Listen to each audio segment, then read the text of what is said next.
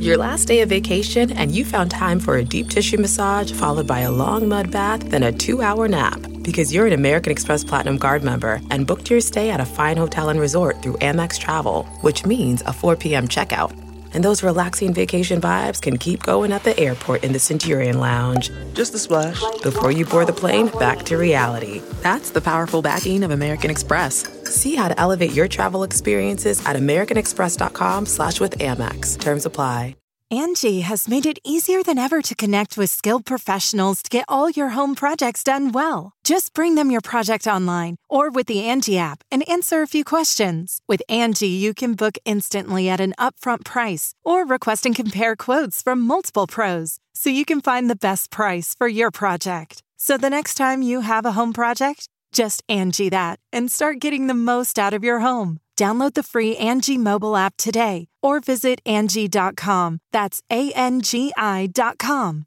Welcome to the Nerdist Podcast number 678. This episode, I would like to promote our San Diego Comic-Con shows. That if you go to funcomfortabletour.com, there are ticket links there. But I'm doing a Fun Comfortable stand-up tour the Friday night of Comic-Con at 8 p.m. And then Saturday at 8 p.m. we're doing a live Nerdist Podcast. And the show, if we get close to sold out on that soon, then we'll add a second show. But the guest that we have for the first show is fucking rad. But I don't know if we're allowed to announce it yet. But it's people will want to be there. He's a knight. It's not Shug. Sorry to disappoint your bubble there. Although if we do a second show, I mean, I don't know.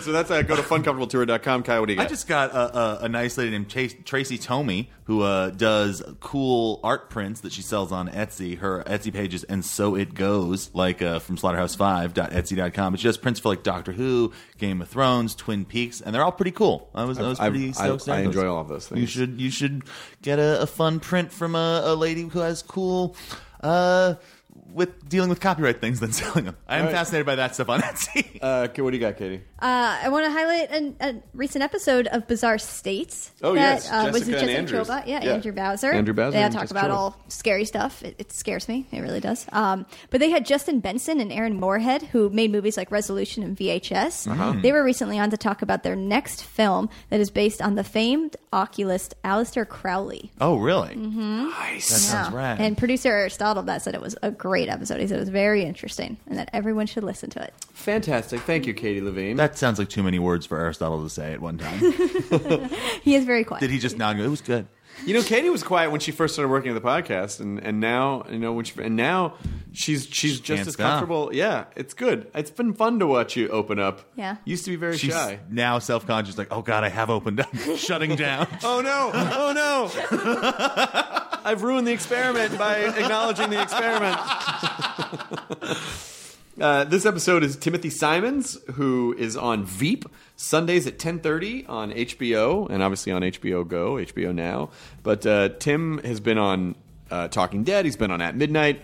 He's a great damn guy, Kyle. He sure is. I liked having him on the podcast. Yeah. I wish he was here now. I kind of do, too. Well, the listeners get to feel like he's here now. Hi, I'm Tim Simon. That's not how he sounds. Oh, you mean because they're going to listen to the episode? Yes. Then I built this puppet for nothing. Yeah, and you also stuffed it in a trash can because I could barely... You muffled your ventriloquist I was going to have him pop out Jack in the Box style. I've done a lot of terrifying things to this puppet. See, this is why you just need to do things instead of explaining them to me. If you would let the Tim Simons puppet jump out of the trash can, then we would have had a good time. I always forget show, not tell. Yeah, that's right. Show, not tell. Show, not tell. Here's episode number 678 with Timothy Simons. Now entering Nerdist.com.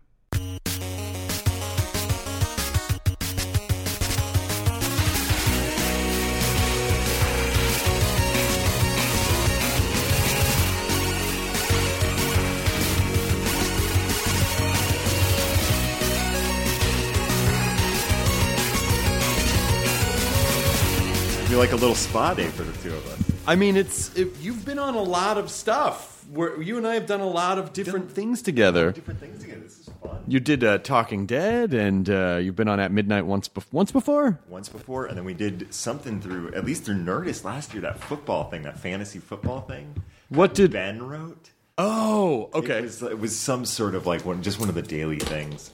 That's great, Tim. It's almost like you're part of the family now.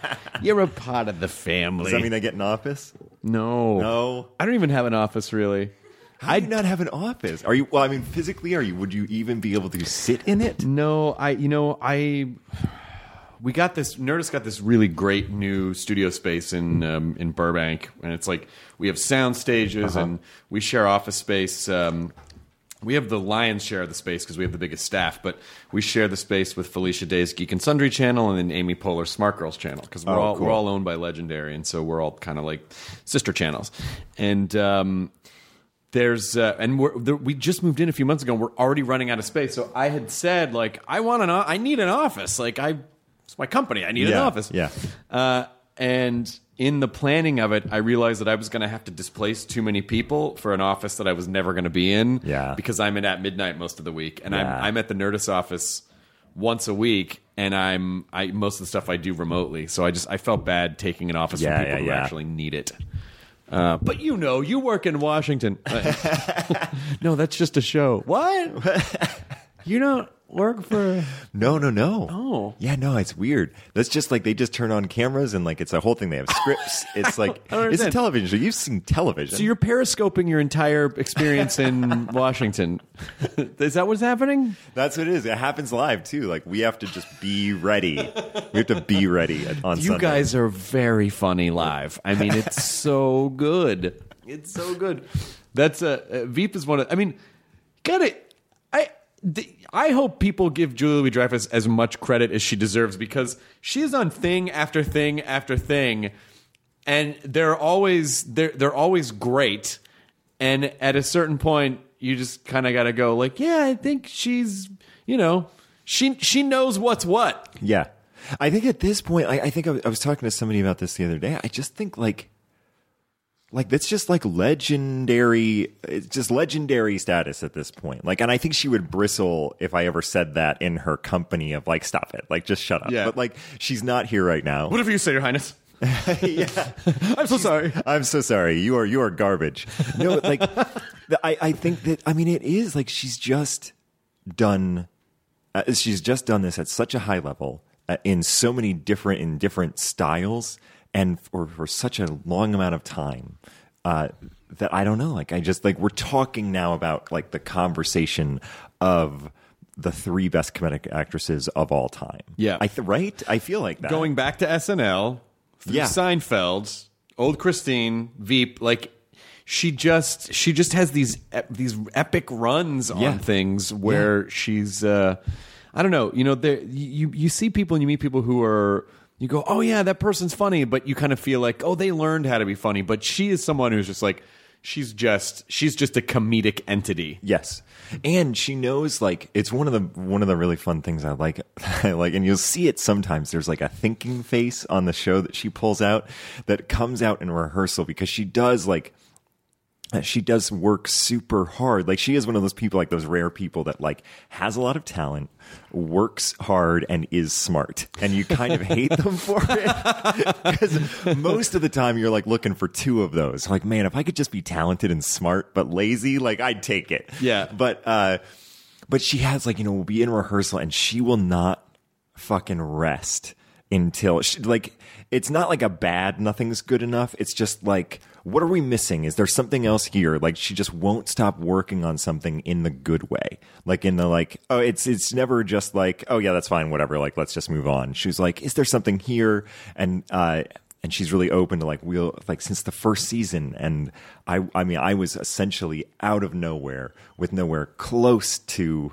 I mean, not even really like a television credit to my name. And she was completely open through the rehearsal process and on set of like, if I pitched bits to her and she'll be like, great, let's try it. Like she doesn't have to do that, but did that, Yeah. Yeah. I mean, when you start finding some of the most successful people and particularly performers, it's I don't know, it's never an accident. And you hear a lot of those same stories like, well, they take wherever you're at and they try to go one step deeper. Or they go, what else can we do? Or what else can we try? And they take risks and they devote the time to it. And, people who don't, like, well, I mean, you could. It's not saying you couldn't have a hit show. No. But it's the difference between,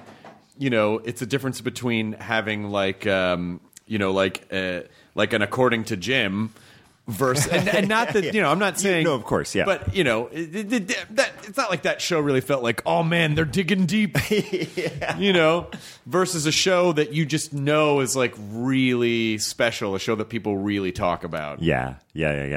And I feel like that it just shows in the finished product how, and she leads from the front on that. I feel like it shows in the finished product how much of her stamp is on it. And how have you grown in the past few seasons? Oh God, that's a huge question. It is a huge question because you said you didn't really have much of a credit to your name. No, like film and television wise, I didn't have any, really. I think my only film credit coming to Los Angeles was I was in Stranger Than Fiction. And this is such an LA thing, but I feel like I may have recognized the writer of that movie by a tattoo on his wrist at a coffee shop the other day. But I didn't want to approach him with that. You gotta. Were you worried I was going to be like, the fuck away from me? What are you talking about? May have been. But I was the guitar store salesman in Stranger Than Fiction, which shot in Chicago. And the part that I had, it got cut before it was shot. So I got to like hang out on set and like talk to Will Ferrell. But then by the time we got to like the actual dialogue that I had, there was no time left. So, but yeah, like I had been doing theater and stuff like that. But going into this show, like I didn't have like any sort of like television credit. Like I had never been on a television show before. But I think that here's one thing that I feel like I have. I don't know if this is growth. Well, okay, my life is very different from the day that I got cast on than it was from the day that I got cast before. Not only because of like the show has been successful, but like my wife and I had kids. Twins, right? Yeah, we have twins. We have a boy and a girl, and they were born at the very end of filming of the first season. So like between those two things, between essentially my work life changing completely and my home life changing completely, there really isn't much that I can point to. Like even my day-to-day schedule is completely changed. Like when I'm not working, like I get up very early now. Sure, you have two kids that are exactly the same age. And like now we're doing a thing where they have like a little turtle that puts some stars up on the ceiling. I think it's called the Twilight Turtle. And they think it's pretty, but in the morning they want to play with the turtle. But so we have to play this whole thing where it's like, no, we put the turtle to the bed, that we put a little shirt over it. It's the blanket. They kiss the turtle goodnight in the morning. Anyway, that's a digression. But yeah, like one thing that I have, like it's been sort of great to realize this over the course of the last 4 years. No matter who it is, no matter who famous, no matter what they've done, they all think they're going to be found out as frauds. And that always is certainly true of me. Yes. I have been waiting this entire time to be found out as a fraud, and I'm sure it's coming. And maybe this is the moment. Maybe we're going to find out, talking to one one another, that Tim, this is the. No, please don't. From the Fraud Council. Fuck me, no. No, God damn it. Wait, what are you nervous about? I just came to say you're doing a great job. Oh, good. Oh, God. I thought you got. Maybe we should give it a second review. I'm a little fuck. concerned. No, just close that file. Close that file. All right. I don't know why I still carry these physical files around, but I guess it's just more intimidating as part of the Fraud Council.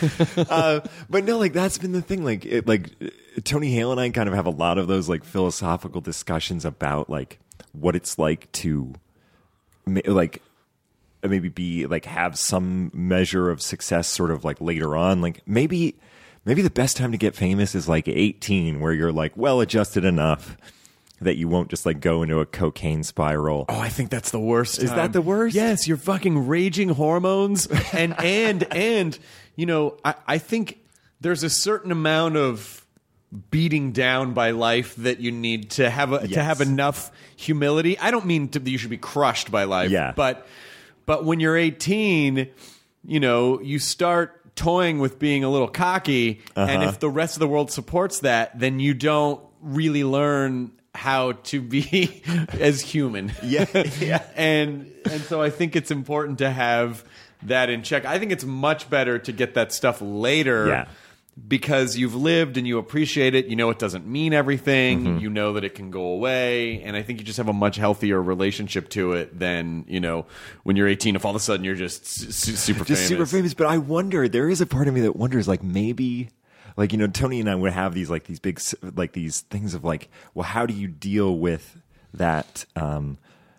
Like when we first sat down, I would ask him, like, we went to like a Whole Foods. Tony really likes chain stores, and he's very open about that. He likes malls, and he likes. So glad chain he's open stores. about it. Oh my God, nothing makes him happier than a cheesecake factory.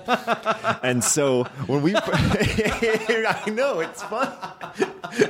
You should see him. Like, he just like settled. He likes a sort of universal experience. I think that makes him comfortable.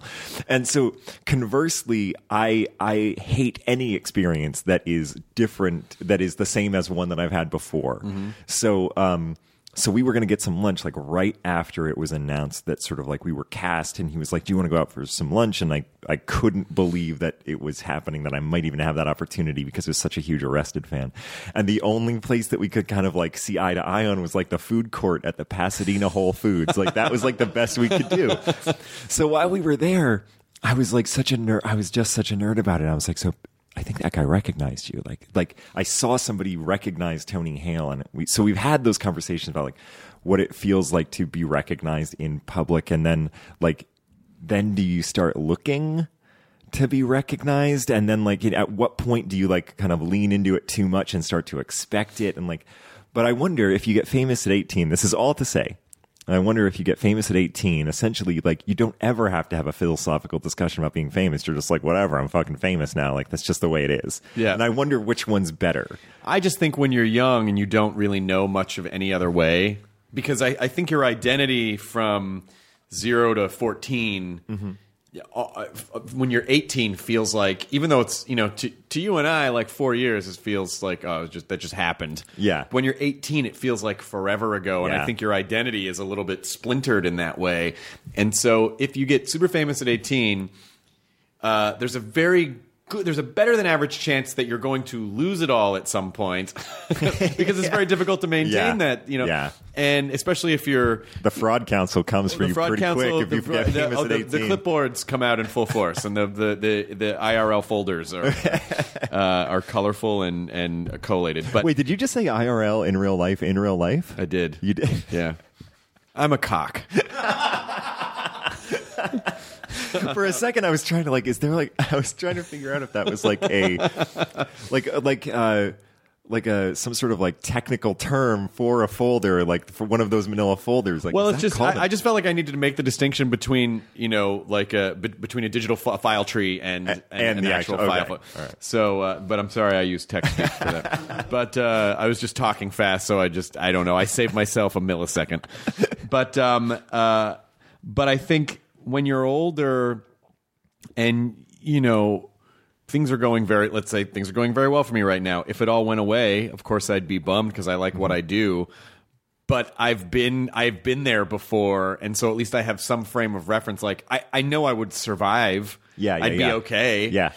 You know, but when you don't know anything else, then I think it can be then you start getting into questions of like, who am I? Yeah. How do I exist? Yeah. What are my core? But like, it really is an upheaval of your core belief system and your ego in the small e sense, like your sense of self. So I think it's a complete, and you don't know how to deal with the world as a grown up without that as part of your identity. It just sounds terrible to me. Yeah, honestly, like, as much as it was as awful as it was at the time, like, I mean, like, I'm sure coming up, like, you dealt with this too, like this idea of just like kind of like this, like the soft bottom of like just broke, like not like, mm-hmm. like when I was in Chicago, like that thing of just like, I'm fucking broke right now. Like, I have $2 to last me for the next 7 days. Mm-hmm. Like, that's what we're like. There were times when I worked at a Starbucks on Michigan Avenue, and there was one morning I woke up,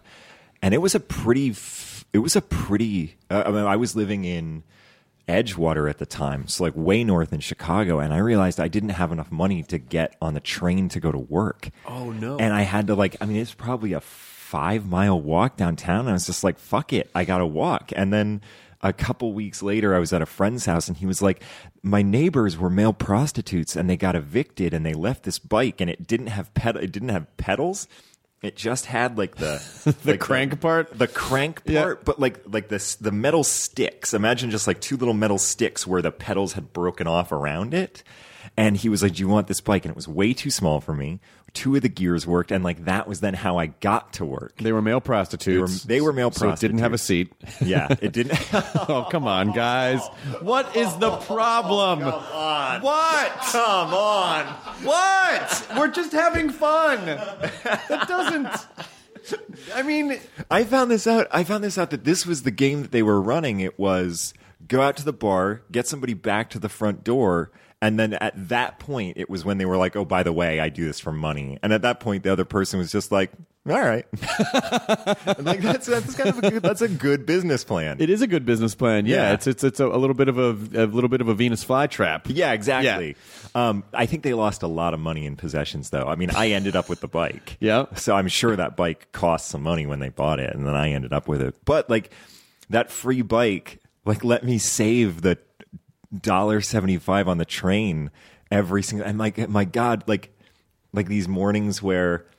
Like winter mornings going down like the lakeshore bike path with like a 20 mile an hour Oh my headwind. God, in Chicago. Like these nightmare scenarios. And now if like, I'm not kidding, if my car seat is too hot, I'm like, fuck this is bullshit. We get comfortable fast. You get real comfortable real fast. And it is nice to have that basis of like, no matter what is going wrong on any set I've ever been on, I feel like I have maintained a pretty positive attitude because I'm like, it's better than a 20 mile an hour headwind on a prostitute's bike. I suppose.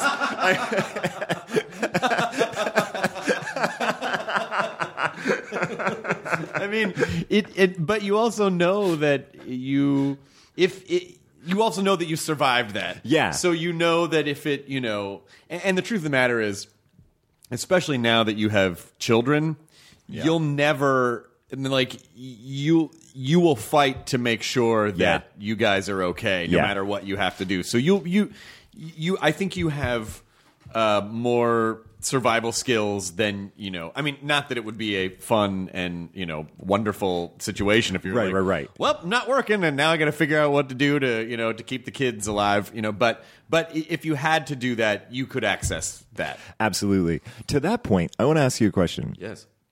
When I think we're sort of generally around the same age. When I think you may actually be very much younger than me. No, I don't know. Wait, when were you born? I'll just tell you on microphone. Oh, okay. 71. You were born in 71. Oh, okay. I was born in 78. Okay. So you and I kind of came up in this world in which selling out was the most disgusting thing you could ever do. And just to that point about kids, I feel like there is now a culture that selling out, like, fucking sell out. Like, kids that are 13, when I was like, I would never fucking sell out. Like, well, but the interesting thing is, like, the definition of, I think people broaden the definition of sell out to just mean you got paid by a company to do something. And to me, selling out is to take money to violate your ideals.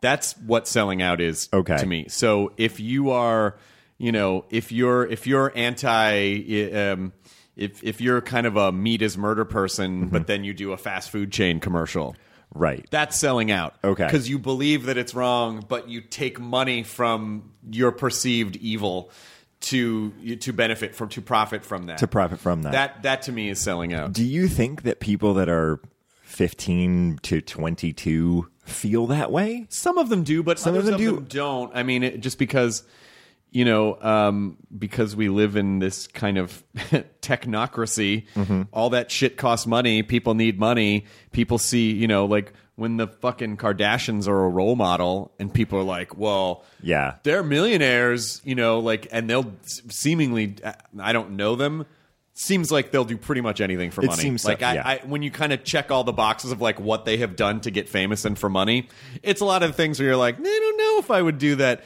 and so I think that's a role model for people, and so they sort of feel like, get money, get famous, so that idea, like as a culture, we've sort of sold out as a culture, culturally. So that's why I think it feels like maybe that's not there anymore because it's just the way people are now. But to me, the act of getting money to do something is just work. It's just work. And the idea of getting paid well means that you can make your family comfortable. You can provide for them. You can, especially with what we do, where you don't know when you're going to have to squirrel away for a rainy day and save for a what could be a period of years where you're not working. Yeah. So you have to take those opportunities. But anything that violates your, like what you believe is right in exchange for money, that's when it's hook or bike. Okay, you know what I cool. mean? Like that's when that happens. The reason I bring this up is because that thing about kids, like that 13 and 14-year-old part of me, that I almost feel like my definition was like, if you take money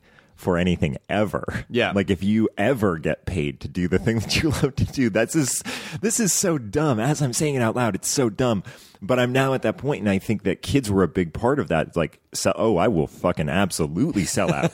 Are you offering me the chance, or are we just talking about it philosophically? Because if you're offering me the chance, I will take. I guarantee you wouldn't sell out in the sense that, especially because you have kids that you care about, if you were, let's say you're anti-gun and some, chain store that sells guns wanted to pay you $1 million. Yeah. On the one hand, you'd feel like, well, maybe I should have to do this because of my kids. But on the other hand, you would also probably feel like philosophically for your kids, like, well, I can't take this money because I don't want them to see their father buckle to do something that violates something he believes in. Yeah. So I think you would actually not sell out. I just think you would take a lot of money for something that you didn't have a moral issue with. There's nothing wrong with that. Yeah. There's nothing. But what you're talking about is like that punk, punk rock, like that punk ideal. Yeah. Although a lot of people's punk bands ended up making a lot of money. So I don't know. It's just sort of I don't know. I want to hear what Kyle has to say about this, because Kyle is a consummate punk music fan. Is that like your thing? Yeah. Okay. I grew up in sort of DIY culture and sort of stay to a lot of that. My feeling is I definitely feel that same way. Like, and I struggled with it at times where I'm like, when I started to get paid for things that I wanted to do, I'm like, this feels so wrong. Yeah. What's a band that you loved that they started to get more famous? Did you feel betrayed?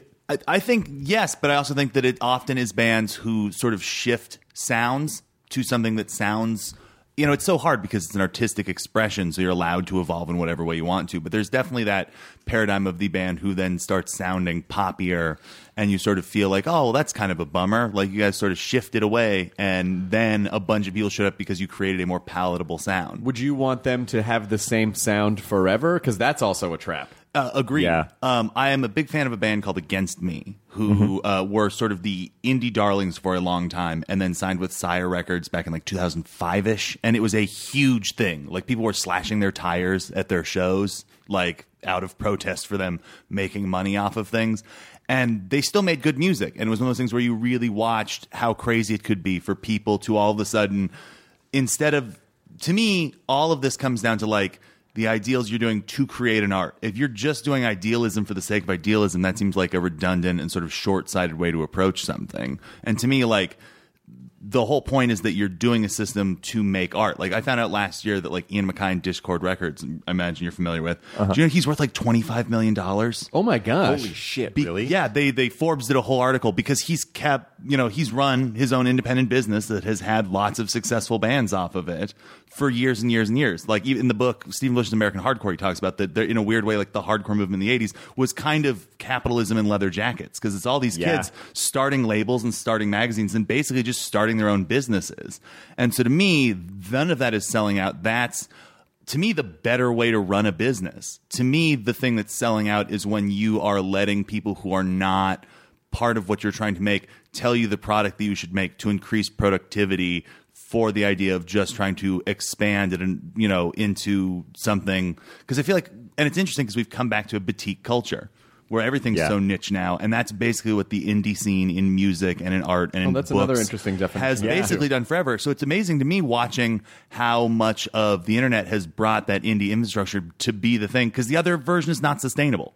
It's not a business. Watering down stuff doesn't sustain long term. It's fracking. It's showing up. It's taking like locust everything you can and then leaving no sustainability. Well, I'm for curious, culture. Tim. So in your mind, what do you think would be, like what sort of selling out opportunity do you think you would be that you would have to struggle with?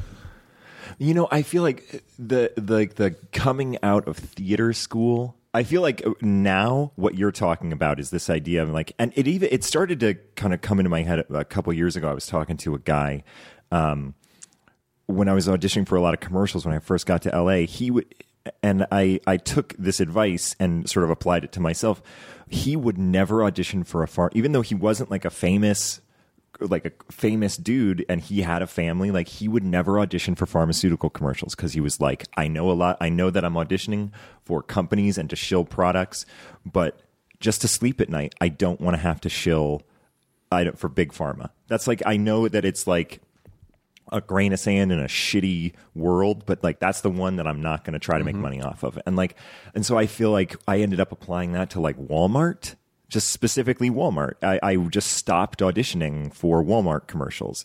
And I feel like it's like the guns thing would be a huge one for me. Like if all of a sudden I was like, well, this is like one of the biggest gun sellers in the entire world, and I'm going to, or if I specifically advertised for guns, like that would be a huge sellout for me. But theater school me was like, if you like whatever theater school cliche you want to put out there, that would be me. It would be like that thing of like, unless it's fucking meaningful, unless it just drives you to work 36 hours straight, like, then you're not ever gonna do it, you know. And like sometimes it's just like, you know, some shit could just be fun. Yeah. Well, that's the thing, is that you want, and also, you know, Kyle, to your definition, yeah, I mean, I guess if the idea is that a larger financial body is saying, you know, here are your parameters with which you can work, I guess I can see how someone go, well, that's selling out because you're getting paid and they're telling you what you get.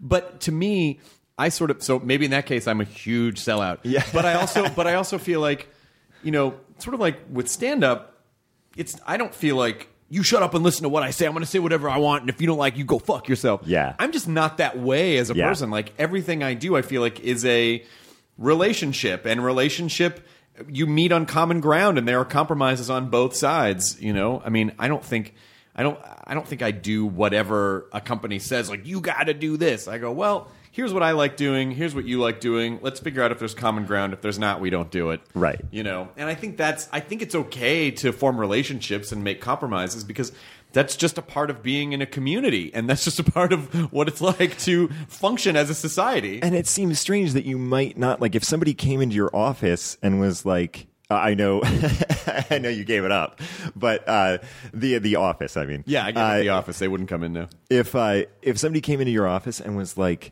you know, I really like what you're doing here, but it's just not going in the right direction. Can we look at it like this? And you're like, fuck you, get out of here. It just seems like that's being an asshole. That's just being an asshole. Like you're like, yeah. I have definitely in my life artistically been caught in that trap of like, I'm not going to listen to this because your point is not valid because I'm not the one that made it. And it's like artistically been it has had ill effects artistically. Sure. And I don't begrudge anyone. I say, like, carve whatever path you want. If you want it to only be about exactly how you want things to be done, and everyone else can go fuck themselves if they don't agree with you, that is completely fine. Mm-hmm. You cannot then be surprised. Exactly. Or you can't complain if you're like, well, I'm not, more people don't know, or I'm not further. Like, well, yeah, but that's, because in order to do that, you have to form a relationship. And relationships are compromises. And if you don't want to do that, you don't have to.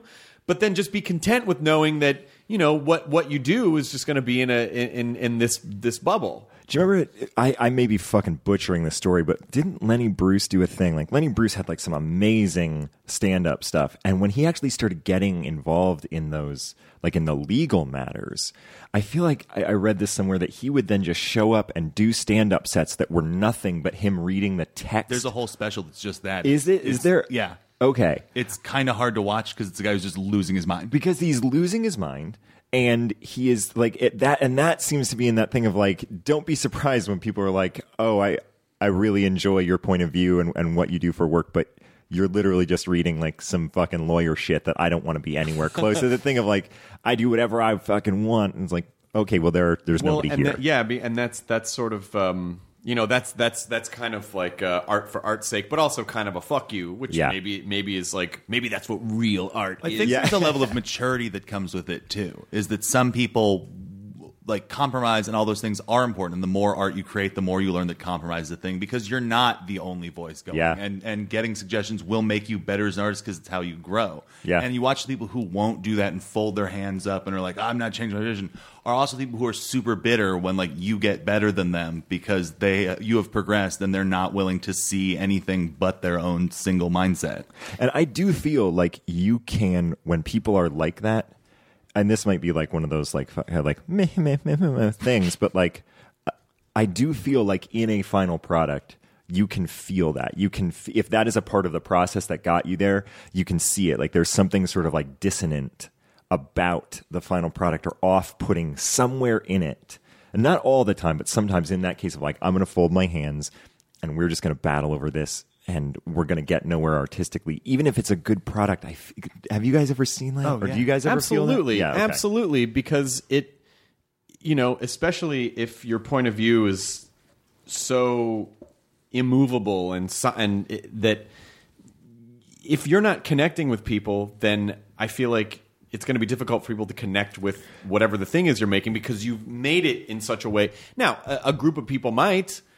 And if that's what you want, that's completely fine. Like I don't think there's any way to do it, or some people really do believe. I mean, that's the thing about art, is that it's so open interpretation, like what it even means. Like maybe some people is like, well, art is about subverting power. Mm-hmm. So if you're not subverting power, then the problem is if you get more popular, then you attain some power innately. And so so it's almost kind of funny to see people then I feel like start subverting themselves, because they feel like, well, now even if they don't realize they're doing it, because they're so much in the mindset of subverting power. And I feel like the punk mentality is almost the artistic equivalent of like an athletics career, where it's like you get a short span. See, I don't know if I agree with that, though, because I think hear me out, Kyle. Okay. Because you only get a handful of years to be rebellious. Do you know what I mean? And at a certain point, if you get comfortable, it's like watching punk people get popular, famous. It just burns out faster, because it's all built on subversion and rebellion. And at a certain point, you just don't rebel anymore. Or like, and I mean, this might be, and I definitely want to hear your side of this. Oh, please. But I want, like, it's that moment where, like, you think, like, you see, like a punk kind of, especially, like, all of a sudden you see like a 45-year-old punk, like, with a mohawk and with the shit in the jeans and whatever, and it's like, you never found anything better to do? Like, you just never, like, nothing came up? How is that possible that nothing came up? But anyway, so to your point. My thought process is, I think the only problem with that is it's under the premise that, like, people are making things with the idea of trying to find the widest audience possible with what they're doing.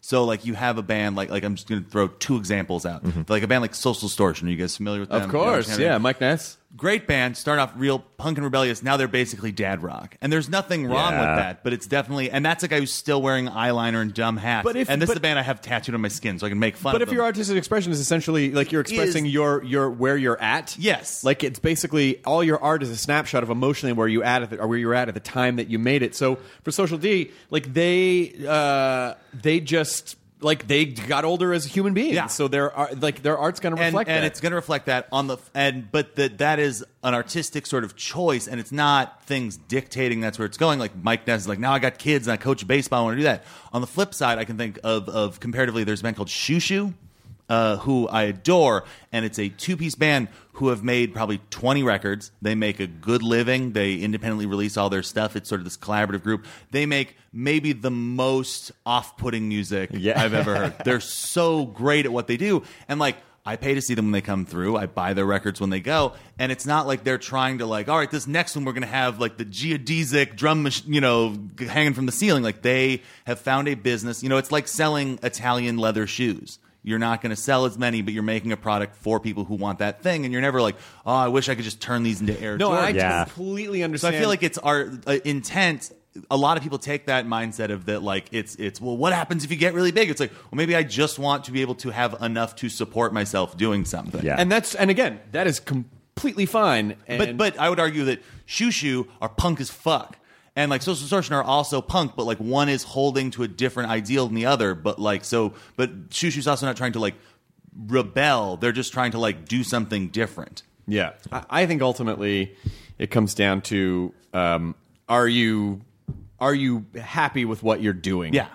Yeah. That's to me what matters. But I also know that there are people that feel that, well, no, you should never be comfortable. You should never be happy. You always have to, this comes from, art comes from the discordant relationship that you have to the world. And that's where, and I just think it's like everyone and has their own sometimes idea. it's just like, stop, like those people, like I feel like parts of that are okay. Like you have to keep a fire, you have to keep some level of discord that isn't self-destructive, because when you meet like one of those people that was like, it just seems like, stop looking inside your own asshole. Like you are just like, you've like wrapped around the navel. But that's and you my are art. just looking- It's the inside my own asshole Or to exhibit. me, what's worse is the person, and especially in comedy, everybody knows the comedian who's judgy of whatever you're doing because it doesn't reflect their version of what Right. comedy is. Especially in stand-up, like I know so many guys who are just cross-armed going like, "Oh, look what you're doing over there with your thing," and just Sure. like, "Fuck you!" And like, it's also the comics who. and those people never succeed because they can't get out of their own way. Well, it's also the ones who. when they do succeed, you hate them even fucking then more. they're just, and they're more miserable because them succeeding doesn't ruin your day the way your success ruins their day, so they can't enjoy it. Well, it's the guy who gets on stage and he's really trying to push the audience, like he's really trying to be super edgy, and the audience isn't laughing, and he's like, "Oh, I guess you just can't handle edgy." It's like, you haven't said anything funny. Like you're just. It's not that we don't get you. No, trust me. Yeah. We get it. Yeah, no, we see. We get it. get the picture. It's just not. And basically, all we're getting is that you're really hard to be around. Here's one thing. Now, maybe there's an audience for that, and that's fine. Yeah. And like you said, it's a niche culture, so like everyone has an audience for something, and the platforms are ubiquitous. So it's if you want to be that person, great, make that thing. Just don't complain. If Yes, it's that's not, the exact thing. Yeah. Don't complain. I was going to say this is a little bit of a side shoot only because we talked about the Kardashians earlier, and I just watched that video of Amy Schumer doing a thing where she like tripped in front of Kanye, and she was on the red carpet at Time 100, like the Time Magazine 100 most influential people.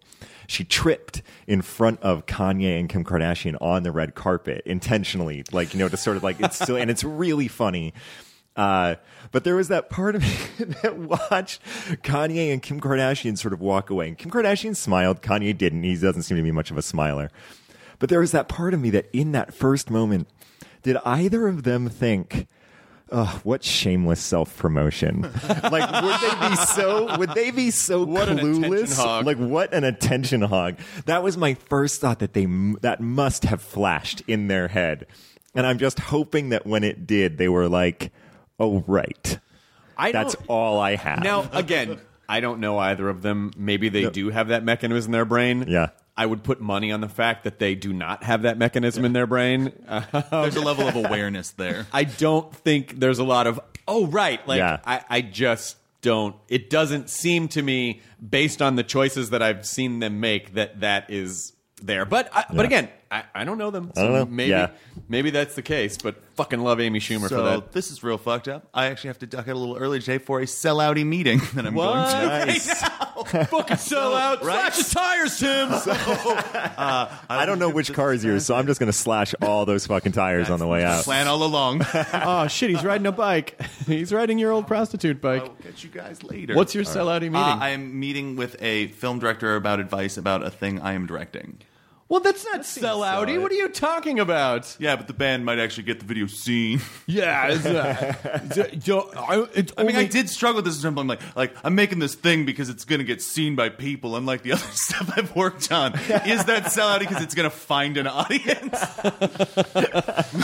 I'm making this thing so I can make another. Like thing. if you direct something and it gets more than 10 views on YouTube, you just I have delete a it. You small delete panic it. Like attack. fuck My that. record No started higher. selling and I didn't know how to process it last year. I was like, oh no, people are buying it. What do I do? And then it gets deleted, and the next video is just Kyle smoking, like doing a vlog. Just like, guys, what the are you fuck doing? is wrong with you people?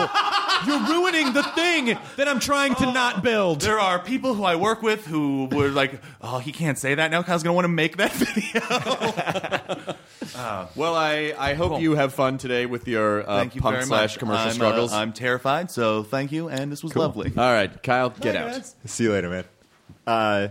Have you ever, off of that, I brought this up in an interview the other day. It was sort of an offshoot.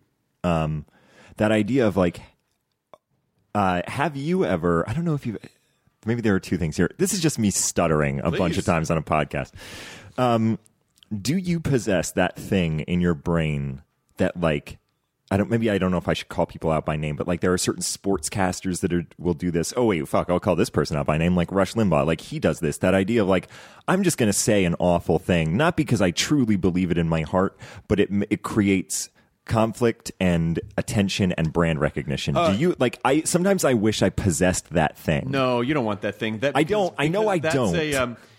That's an old radio trick. Is that like, that's like Tom Likas? You know, okay. Like that's those. There are people who there was a guy that used to come to UCLA when I was in college, and he would stand up in the main quad, and he would start saying really awful things. He would talk about like women don't belong in the workplace; they belong in the home. What are you doing here?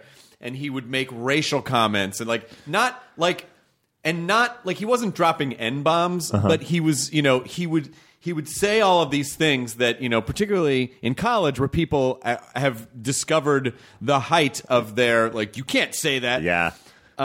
He said a lot of really awful things, and these crowds would come around him, and people would get really mad.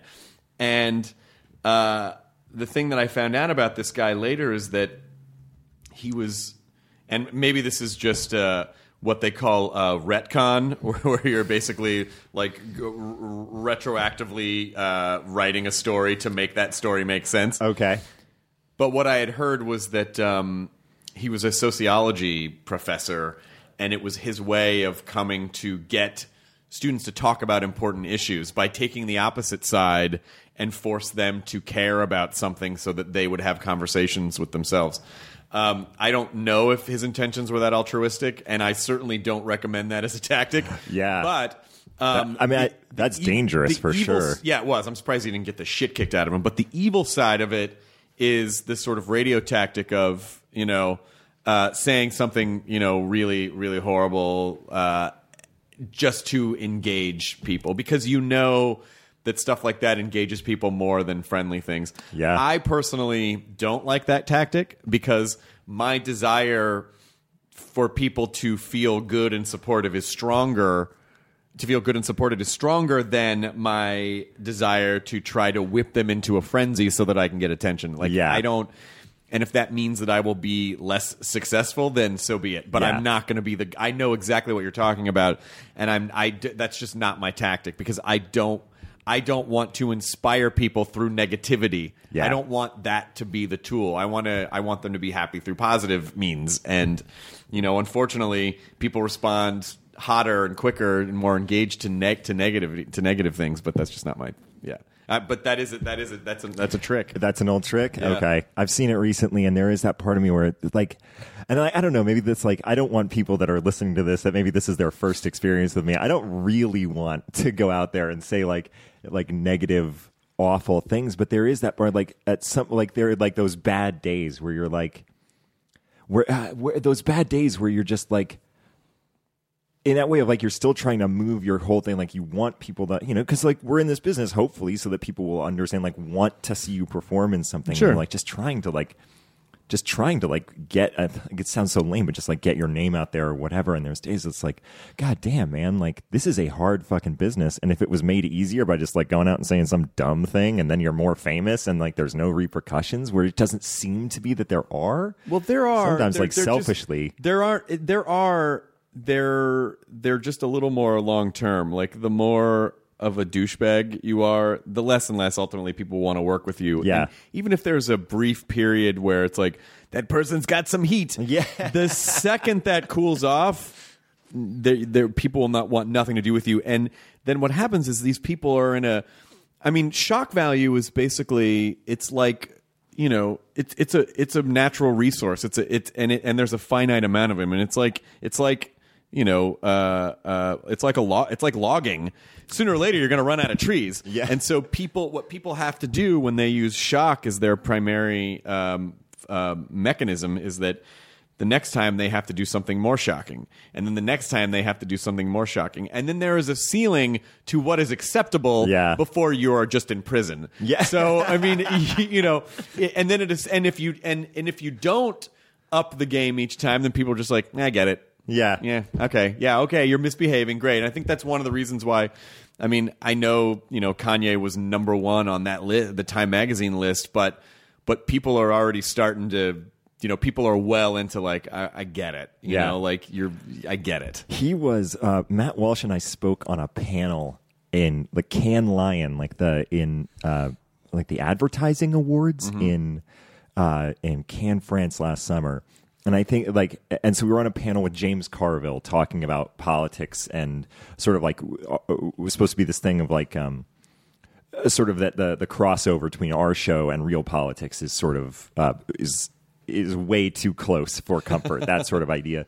And it turns out that Kanye, I think, was on a panel earlier in the week, and the first thing he did, as the story goes, is get out there and be like, I'm not going to spend this entire panel telling you what a genius I am.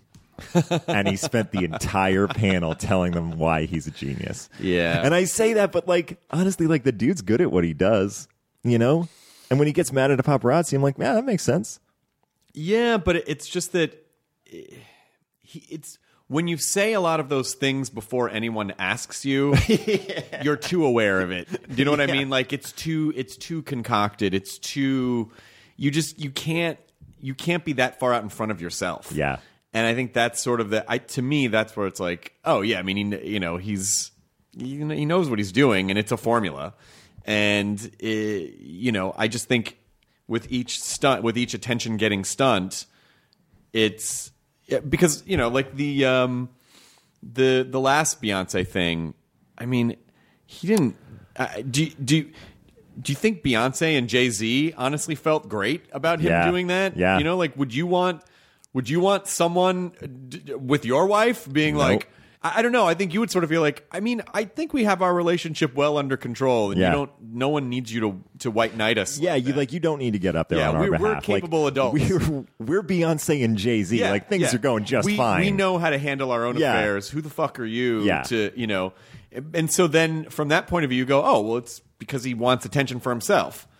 Because if he didn't, it's like whenever, with him and, someone said, well, he turns down, like he gets nominated for stuff and, if he wins, like he would be happy to give his award to someone else. Like it doesn't matter. He's already gotten the attention. Yeah. If it was really about not taking the spotlight on himself, he would have bowed out of the nomination and gotten zero attention. Yeah. But it's so clear that the pathology is that he needs that much attention.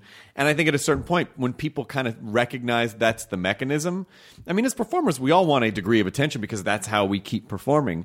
But when that seems to be the most important thing, then it just feels empty. And it just sort of feels like you don't even care about the art of what you're doing. You just want people to praise you. And that's a lame pursuit. To that end, I do appreciate you guys cutting out the part at the beginning of the podcast where I just stated I'm a genius. Yeah. And I'm really looking forward to this podcast because I will do it incredibly we didn't want to cut it out, but Katie hadn't started recording it. Oh, thank so we you. missed. Oh, thank God. Yeah, we really that would have come back to bite me. Yeah. I think that the Fraud Council would have been the IRL Fraud Council. I mean, I really do think it'd be funny if there was, a group that dressed in like lab coats, like black lab coats, not like made from a black lab, like a black. Not don't murder a dog. I mean, just like black laboratory coats that would go around and just and like your fame has exceeded your talent, and we would like for you to take a step away. I would fucking love that. Like even just as an art experiment, that would be fucking amazing. I say that now, but then someone would fucking do it to me, and I'd be like, God damn it, it bit me in the ass. First call, first day is Chris Hardwick. Yeah. No. Shut down the Fraud Council. I'm sorry, the Fraud Council is much bigger than you now. Your weird little art project has now gained consciousness. We're now federally funded. Yeah, I mean it's but again, who knows? I mean, I don't know what happens to the human brain when it achieves that much fame and that much success. I mean, I don't know. There has to be something, like, even when it comes to like that idea of like cell phones, like when you get like social media stuff, and like maybe this is just so ingrained and it's not true, but that idea that like if somebody likes your photo on Instagram, like you actually get a hit of dopamine, like that idea. At some point, does your, like, when you get that famous and you have received that much attention, does your actual brain chemistry change? I would bet that it has to. It has to. Because we're an adaptive species, so it would have to settle at a new benchmark for what is an acceptable level. I mean, and listen, I am way not above that stuff. Like, if I post something on Instagram and people like it, I'm like, yay. Oh my God. And you know that when you, like, for instance, when I first started Nerdist as a blog, we would get, it was just me for the first, year and a half. But it would, when I'd post something, it would get 30 to 75 visitors a day. And I was like, oh, that's neat.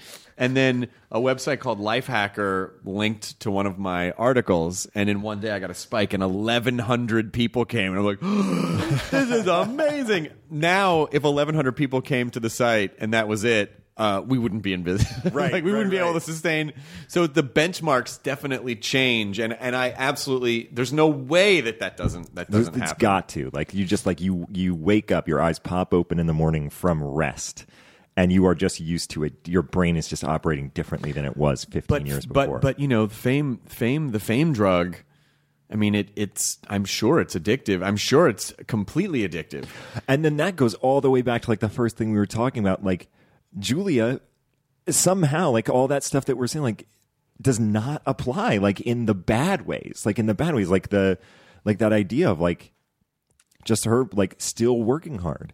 She does not have to work hard, but she fucking works incredibly hard. And I think that ultimately comes down to when, and maybe this is what art is, when you give a fuck about what you're doing and you work hard on it and it's important to you, and, not that you don't take anything else into consideration. I mean, obviously she must know that for her to continue doing what she's doing, that there has to be a certain amount of attention around it so she can continue to make shows. But instead of, I think it's what you're motivated by. If you are chasing fame and attention, that is an empty pursuit.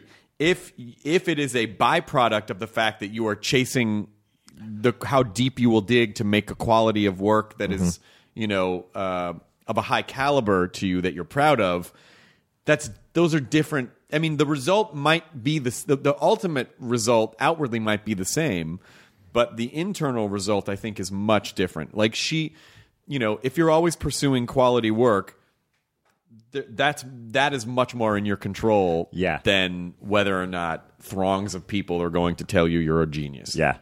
And you should not chase that. We fucking solved art on this thing today. I love that. We really fucking solved art. I'm sure the comment threads will disagree and tell us 9 ways. There is that Twitter feed. I think it was just called "Don't Read the Comment Section." Yeah. And I remember somebody, like, I think I don't know why I remember this specifically, but I think Matt Jones retweeted it, and I saw this, and it just said, "Nobody that you have ever admired or respected would read the comment section." And I really took that to heart. So if the comment section on this says that we didn't solve art, I will never know. It'll be on my site, so I have to kind of you have to get in there. You have to patrol. I do kind of patrol it. That sucks. So how has, in the sort of few minutes we have left, how has that felt for you to go from, not having a lot of people know who you are to having a lot of people know who you are, and then all of a sudden being a part of a conversation? Like, Talking Dead has a lot of people on that show. Yeah. A lot of people watch Veep. A lot of people, like, you're popping up on a lot of things in front of a lot of eyes. One thing that has changed is, like, that sort of, like, fun, like, coming up, like, I grew up working in a video store, like, that sort of thing, and I was, like, definitely one of those people that was, like, an armchair quarterback about films, an armchair quarterback about music, and I think film and television specifically, I'm much less apt to be like, oh, this movie sucked because of this and they fucked this up or whatever, like, that I kind of did, or like, oh, this was garbage, because And I think because I think number one, like any film that ever gets made, it's a fucking miracle. It's a miracle. Like It whatever really is. you're making fun of Paul Blart, that movie was a fucking miracle. Right. Because somebody gave it money, they hired actors, they got an entire crew of 200 or 300 people to all show up in one place and do that sort of chaos.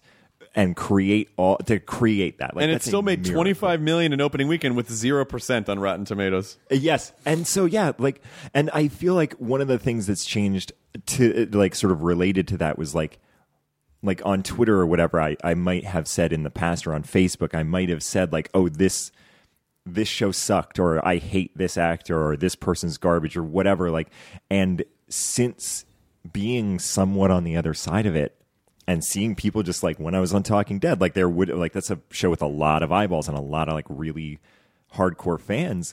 There were like some people that were just like, this guy fucking sucks, you know, like, and in that realm of wanting to create from the positive side and not from the negative, I'm like, I don't want to put that out anymore. Like, I just don't want to be the person that puts that shit out. Yeah, you know, like I definitely throw some negative things out there when it's like, you know, maybe, and usually more political. I'll throw negative stuff out there, but I try not to. But yeah, like that's been like one major thing is like that idea of like really being clear about what I'm putting out in the world. And like sometimes somebody will just like at me and be like, you fucking look like a melted Ashton Kutcher was something I got the other day.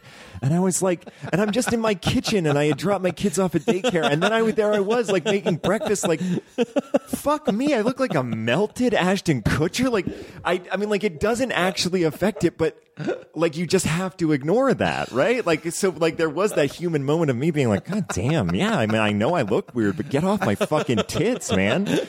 So I don't put that shit out there. Why do you have tits? Was that part of the melting massively out of process? shape. When they put me in the fucking toaster oven to melt my Ashton Kutcher mold, they drooped a little bit. I am very cautious about that. And, you know, I mean, like, no paparazzi ever takes a picture of me. And if they, I mean, I literally in London, when we were out there filming an episode one time, I saw Lady Gaga was staying at the same hotel that we were in while we were shooting there. And there were at least 100 paparazzi outside of our door every single day. And I was standing there one time because Lady Gaga was about to come out and I wanted to see the craziness. And I saw this one guy like look at me, lean over to his buddy, like elbow him, and and it was clear he was being like, oh, hey, is that guy from that fucking show that's on in the States that Armando does? And his buddy looked up and he looked at me and then he looked back at his buddy and nodded his head like, yes, that is him. And then neither of them did anything. Oh, that's great. Though. It's great because you don't, great. You know, it's as melted Aaron Paul.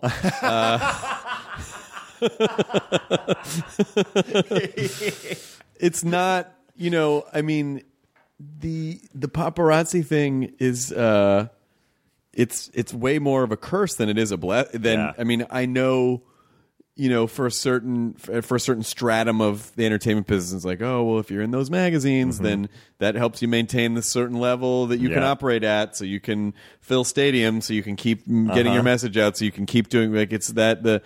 But, you know, we produced this Marvel movie marathon at the El Capitan for the last couple days, and it's right next to where Jimmy Kimmel shoots. And I came out of the backstage from the El Cap to go to dinner, and there was a ton of paparazzi out there that I guess were waiting for Courtney Cox to come out of the backstage door. And they looked at me, and they didn't really, you know, it was like they had no interest whatsoever. And I honestly... I felt really good about that because it fucking sucks to feel like you at all times have to be like, look, you're on camera. It's these people. Just being nipped at, you know, just nipped at. Like, can you imagine having to, like, I still don't, like, I still will fucking just be like, oh, fuck, I got to go to the store and it's early. I'm just putting on shorts and I'm wearing like leather slippers and basketball shorts. I look like a fucking nightmare. Can you imagine never being able to do that? Never being able to just be like, I'm just fucking wearing some bullshit. Without ending up in a bunch of tablets. Without putting like the fucking meltdown. Shorts fail. Yeah. Meltdown from Melted. You have to embrace that. You have to, man. I just did an interview with we're doing like a lot of press for the show and everything, and I did an interview with the AV Club, and they asked me which celebrities I get compared to most, and I think one of the only ones I came up with a couple that were I felt like a little bit too flattering. And I was like, yeah, I've heard them, but this feels weird that I would say it. So like, there was like, well, Sam the Eagle from the Muppets. Like, I get that one too. That's for real. So, yeah. I mean, it's like a lot of people are like Brad Pitt, but I don't see it. I don't see it. A lot of people are he's got way less soul in his eyes than I do. Yeah, a lot of people are like Ewan McGregor, and I'm like, oh, what? All right. I mean, I guess I'll take it. I mean, I don't see it, but a lot of people are like, it's the sort of that I don't know what kind of. I mean, it's not really humble. I guess it's humble bragging. It's like a little humble braggy. That's why I was like, God damn it! Like, just always go with the unflattering one. I like that we've created like a little melted celebrity lookalike contest. Yeah, I feel like if one good thing that could happen in the comment threads for this podcast is people giving us more melted celebrity. Yeah, lookalikes. like which melted celebrity are you? Yeah. I really feel like that should be a thing going on. All right. Great. So thanks, Twitter troll, for that one. Yeah, but one of them's one melted celebrity is going to be the German guy from Raiders of the Lost Ark who looked into the Ark. He's a literal melted celebrity. Have that guy on just for like that one question and then kick him out. A lot of people say that I look like the guy from Raiders of the Lost Ark. And I am, but I look like this. But I have a family and a beautiful career stretching afterward. I have a family of candles. Like he just married a candle. Because we've solved a lot today, Timothy. We've solved a lot today. And I'm so glad that you were on. Do you want to... Veep is available now. Do you want to promote anything specifically? Yeah, sure. Do it. I mean, I guess, yeah, Veep. We're on at 10:30 on Fridays. We're on at 10:30 on Sundays. You'll be watching Game of Thrones. You'll be watching Silicon Valley. Stay in the same chair. Mm-hmm. And then... I don't know, shit, what else can I pimp? Oh, coming Goosebumps later on this year. Goosebumps. Yep. I really hope they gave her a part in that movie. I think I asked around. I don't know if they did, but they should. No, I don't know if they... I doubt it. It's if you go on to knowyourmeme.com, there are some speculations as to who she actually is. Like some people's like, someone said, this is a friend of mine, and here's a picture of her now. But it's still a little unclear. And I made a video about Gersberms, and we got R.L. Stine to be in it. And awesome. he was skeptical at first because he thought that everyone was just making fun of some poor girl and not like, she's kind of doing a character and she's being silly. And, and then he was like, and he was like, he's a really sweet guy. But I don't think he was really on board the Gersberms train. Oh, okay. So I don't know if that's... Then probably not. Yeah, I don't know if that's going to be in but that looks like it's going to be really fun. Like, I saw like a couple clips and it looks like it's going to be really fucking fun. And you were also great on that Melted 70s show. And oh, my God, yeah. God, and I just got melted married to... and we have a melted child now. There's almost a lot of great stuff is going on in my life right now, guys, in my melted life. There's almost no context where you can say melted child and have it be an okay thing. Well, that's the end. Enjoy your melted burrito, everyone. Now leaving Nerdist.com. Enjoy your burrito. Welcome to Pura, the most pristine, safe, climate-stable city on Earth. A haven amidst the wreckage. Here, you're safe from heat domes, superstorms, water bandits in the outer lands. There's no crime in Pura. No murder, no suicide. And best of all, there's no cost to join us. In Pura, we promise to keep you safe. They killed her! You took everything! In a world that doesn't feel so safe anymore, we're waiting for you. Here, in Pura. The Lost City is a new scripted audio drama from Wondery. Enjoy The Last City on the Wondery app or wherever you get your podcasts. You can binge all episodes of The Last City right now, ad-free on Wondery Plus. Get started with your free trial at Wondery.com/plus.